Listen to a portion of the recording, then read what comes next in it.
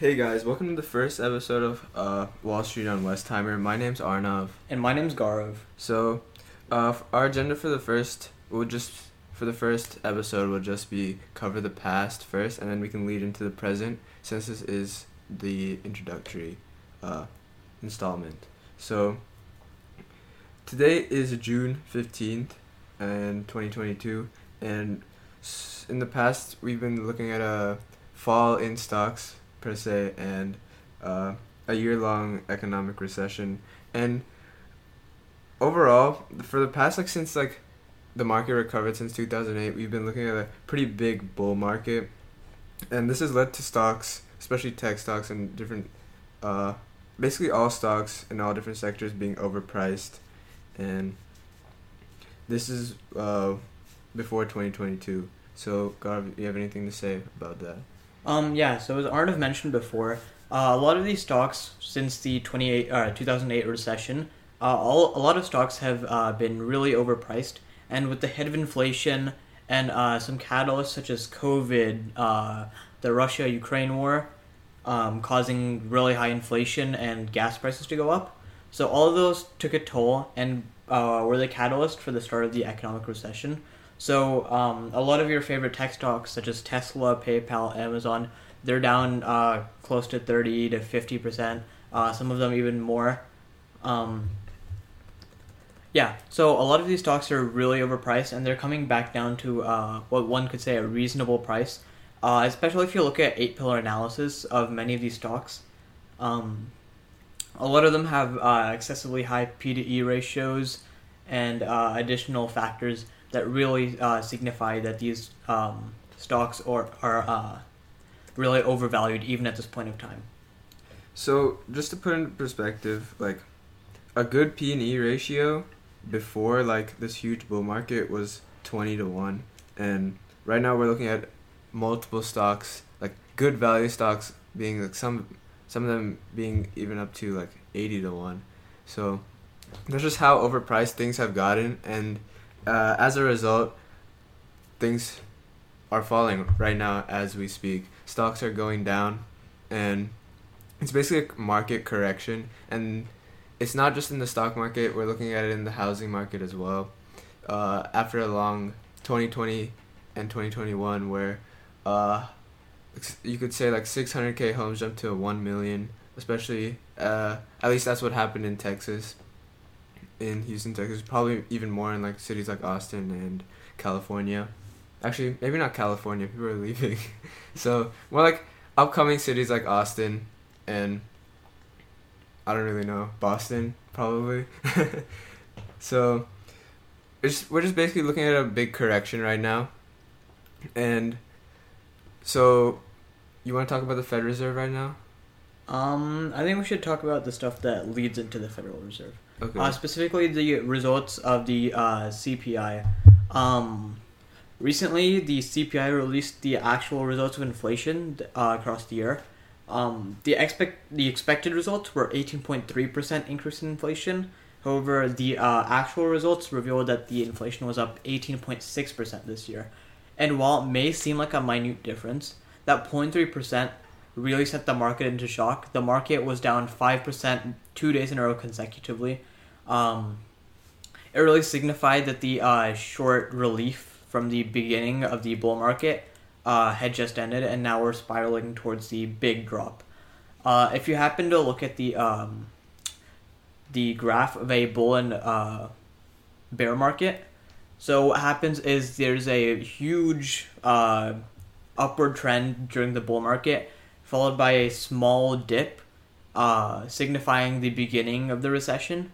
And then after that small dip, you'll notice that there's a short period of relief, which we've just crossed recently. And now we're spiraling towards the very steep decline as prices fall. Okay. So here's something I just found.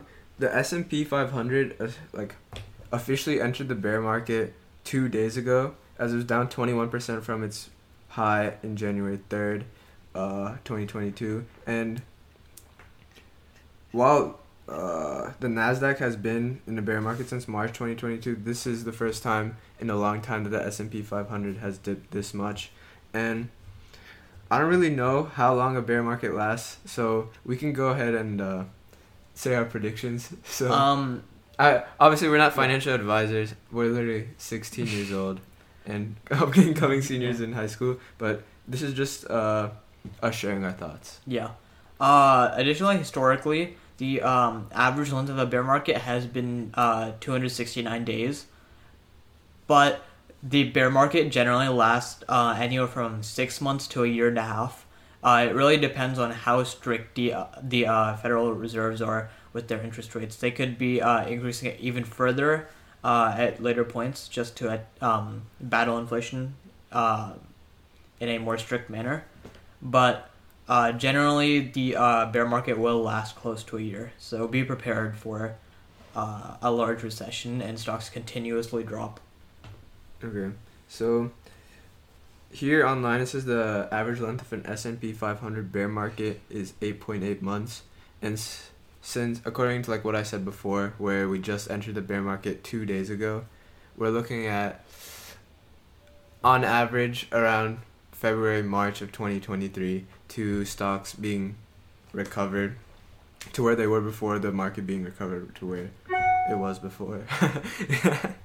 Okay, so I think that covers bear market unless you have something else to say. I don't really have any other points. No. Okay, so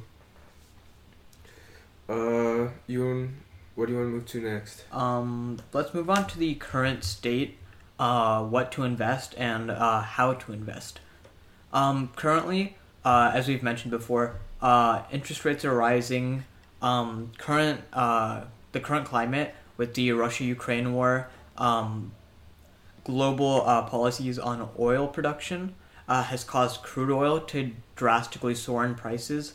In the U.S., gas prices have hit an all-time high of nearly $5 per gallon. Well, that's in Texas. Yeah, sorry, Texas. This place is hitting around $7. Yeah.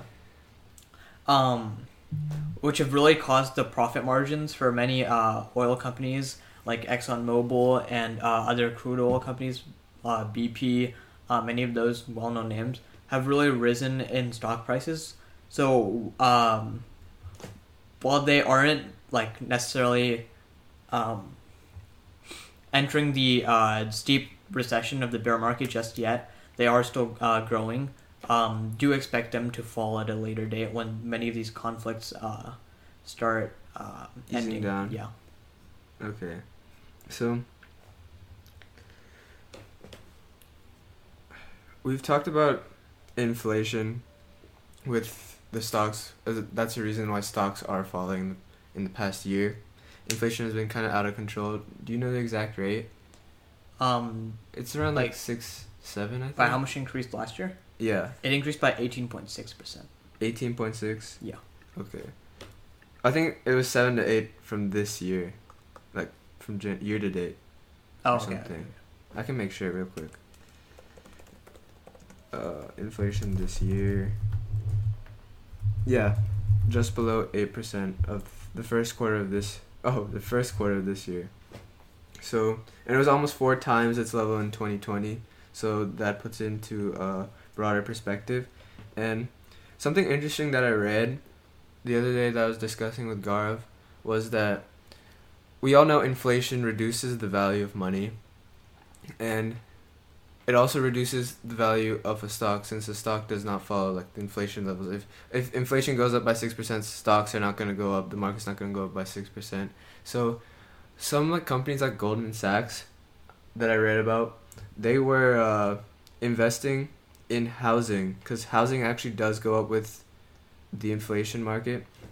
So these companies are buying out like full out suburban communities to keep their money in value, and they're leaving these homes like vacant. So that's also driving up the market prices, but overall we're seeing a trend that's going to go down. But these companies are kind of like doing something unethical, in my opinion. What's your perspective? I definitely agree. With Goldman Sachs specifically, buying out full communities and reducing the available housing for the population. It really causes problems with many people being homeless, and especially with the prices of houses rising as well, right?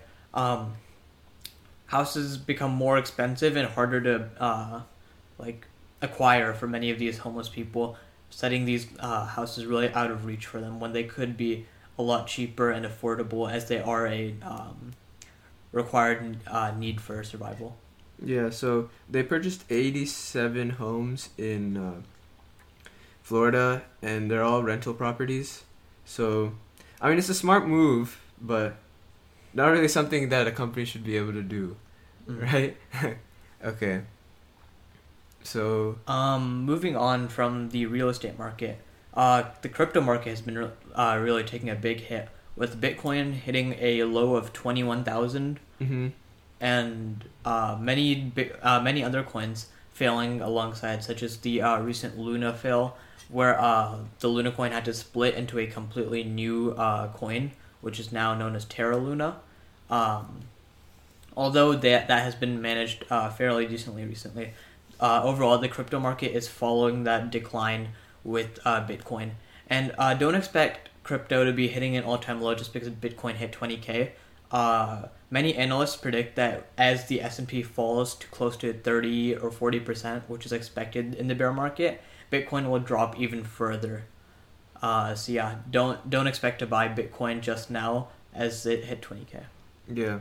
So basically in the crypto market, if you look at like every single like chart, most of them follow like Bitcoin's pattern in the first place. Like Ethereum and Bitcoin are pretty much the same thing. Like I get notifications on Robinhood, Bitcoin's down 5%. I can expect another notification the next hour, Ethereum's down 5%. Like it's almost the same exact thing. It's just whatever, in my opinion, like the top 10 coins right now all follow the same pattern, and it's basically uniform to Bitcoin. So the whole crypto market is looking like Bitcoin right now, which at one point it was up to 70K a couple months ago, and now it's down to 21K. But yeah, that's how the crypto market's looking right now. Well, we've covered how the economic state of the world or nation is currently. Let's talk about how to actually invest throughout the recession. As we all know, the bear market will come to an end within about a year or so, and the bull market will obviously follow shortly after. So, what to do throughout the recession is you have to be able to buy companies at a good price. That is the point of investing, right? You're buying companies at a good price and selling them at a good price to make profit. So what we're doing throughout the entire recession, it's impossible to predict when the actual bottom is, right? So what you're going to do throughout the entire recession is something called dollar cost averaging. So every month you're going to choose a point where you think it is a great buy for a company, and you're going to buy in for that month. Every month you're going to buy the same amount every month. So as you go through those short reliefs and short drops, you'll essentially be buying an average slope throughout the entire recession. And then when the market or the bear market ends and the bull market arrives, you're going to be selling at that same dollar cost average, just so you know, in case it is a short relief again, you'll be able to not sell everything at a low price, and you can consistently sell to make profit on each of your buys. So another approach other than dollar cost averaging is diversifying your holdings, not just stocks, not just crypto, not just housing, but also bonds and especially dividend paying stocks. When the market is down, you want that. So a dividend is basically when the company pays its holders for holding their stock. So some common ones would be I believe AT&T. AT&T is a big. Microsoft is a big one. So they pay you a certain percentage of how much you're holding.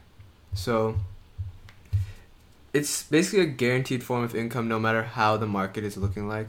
And they usually pay in quarters every 3 months. So that would be a good way to get a guaranteed source of income. And especially when the market is down like it is right now, down 21%. Bonds are also a pretty good investment during this time because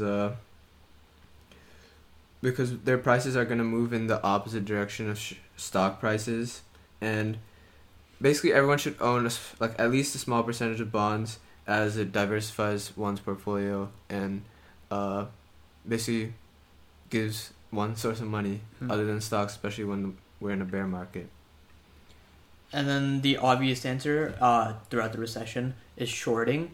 So with shorting, you're banking on the price falling. So you sell it at a high price to another person, and then you rebuy it at a lower price. So essentially, you're making money off the stock falling in price, which is gonna happen often during the recession. It's just a matter of making sure you're shorting at the point where it is not the short relief in the middle of the recession. Mm-hmm. And another thing is, stop looking at like the short term. Stop looking at your portfolio every other day, like unless you're day trading. But like, it's gonna be down, looking down for at least a couple months. So looking at your portfolio is just gonna bring your mood down. And if you stick to the strategy of diversifying your portfolio and dollar cost averaging, and not paying attention to how much your portfolio has gone down in the past few months, you should be good, especially when the bear market comes back around and all your stocks are at a gain. So focus more on the long term, and especially when a time period that we're in right now is pretty tough to endure. Mm-hmm. And yeah, as Arnav was mentioning, it's really important to keep emotion out of your trading. Focus on analysis. So try the 8-pillar analysis. Look at the P&D ratio. Look at their market cap, revenue. Look at all the factors that like mathematically make a company a good investment with the for the price you're buying it at. Look at the analyst expectations for how they think a stock is gonna be valued at within the 12-month or higher period. So trade based off math throughout the recession, as you're most likely going to see your entire portfolio in red as all the stocks take a huge plunge. But remember, as Arnav said, in the bull market, all of the stocks are going to go back up and you're going to be in profit, maybe 2-fold, 3-fold, or even more based on what you exactly invest. Oh yeah, I understand, Gaurav, you conducted stock sentimental analysis this past school year. So, you want to share your findings on that and how, like, the analysis and the discussion of your findings. My research really covered like the bare minimum. So it was like how racism, gender, some of the major like social and political problems that we see in society, like the recent Buffalo shooting, and many other acts of racism that affect our society today.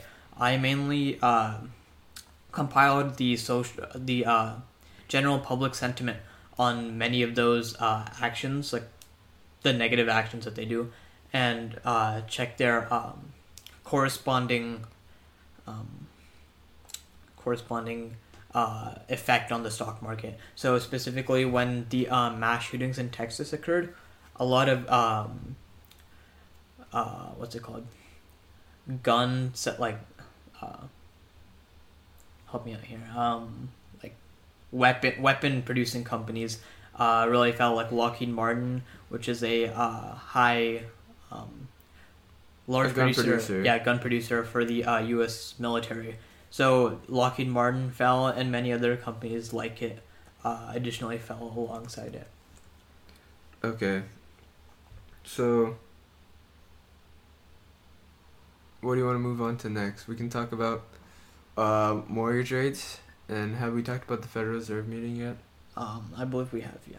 Okay, so we can go ahead into the mortgage rates and the downturn, or like the beginning of the downturn of the housing market right now. So, I have an article pulled up by Lance Lambert in Yahoo Finance, published today, in fact, and it says that mortgage rates hit a high of 6.3%, and the real cost to buy a home has officially spiked over 50% in just the past 6 months. So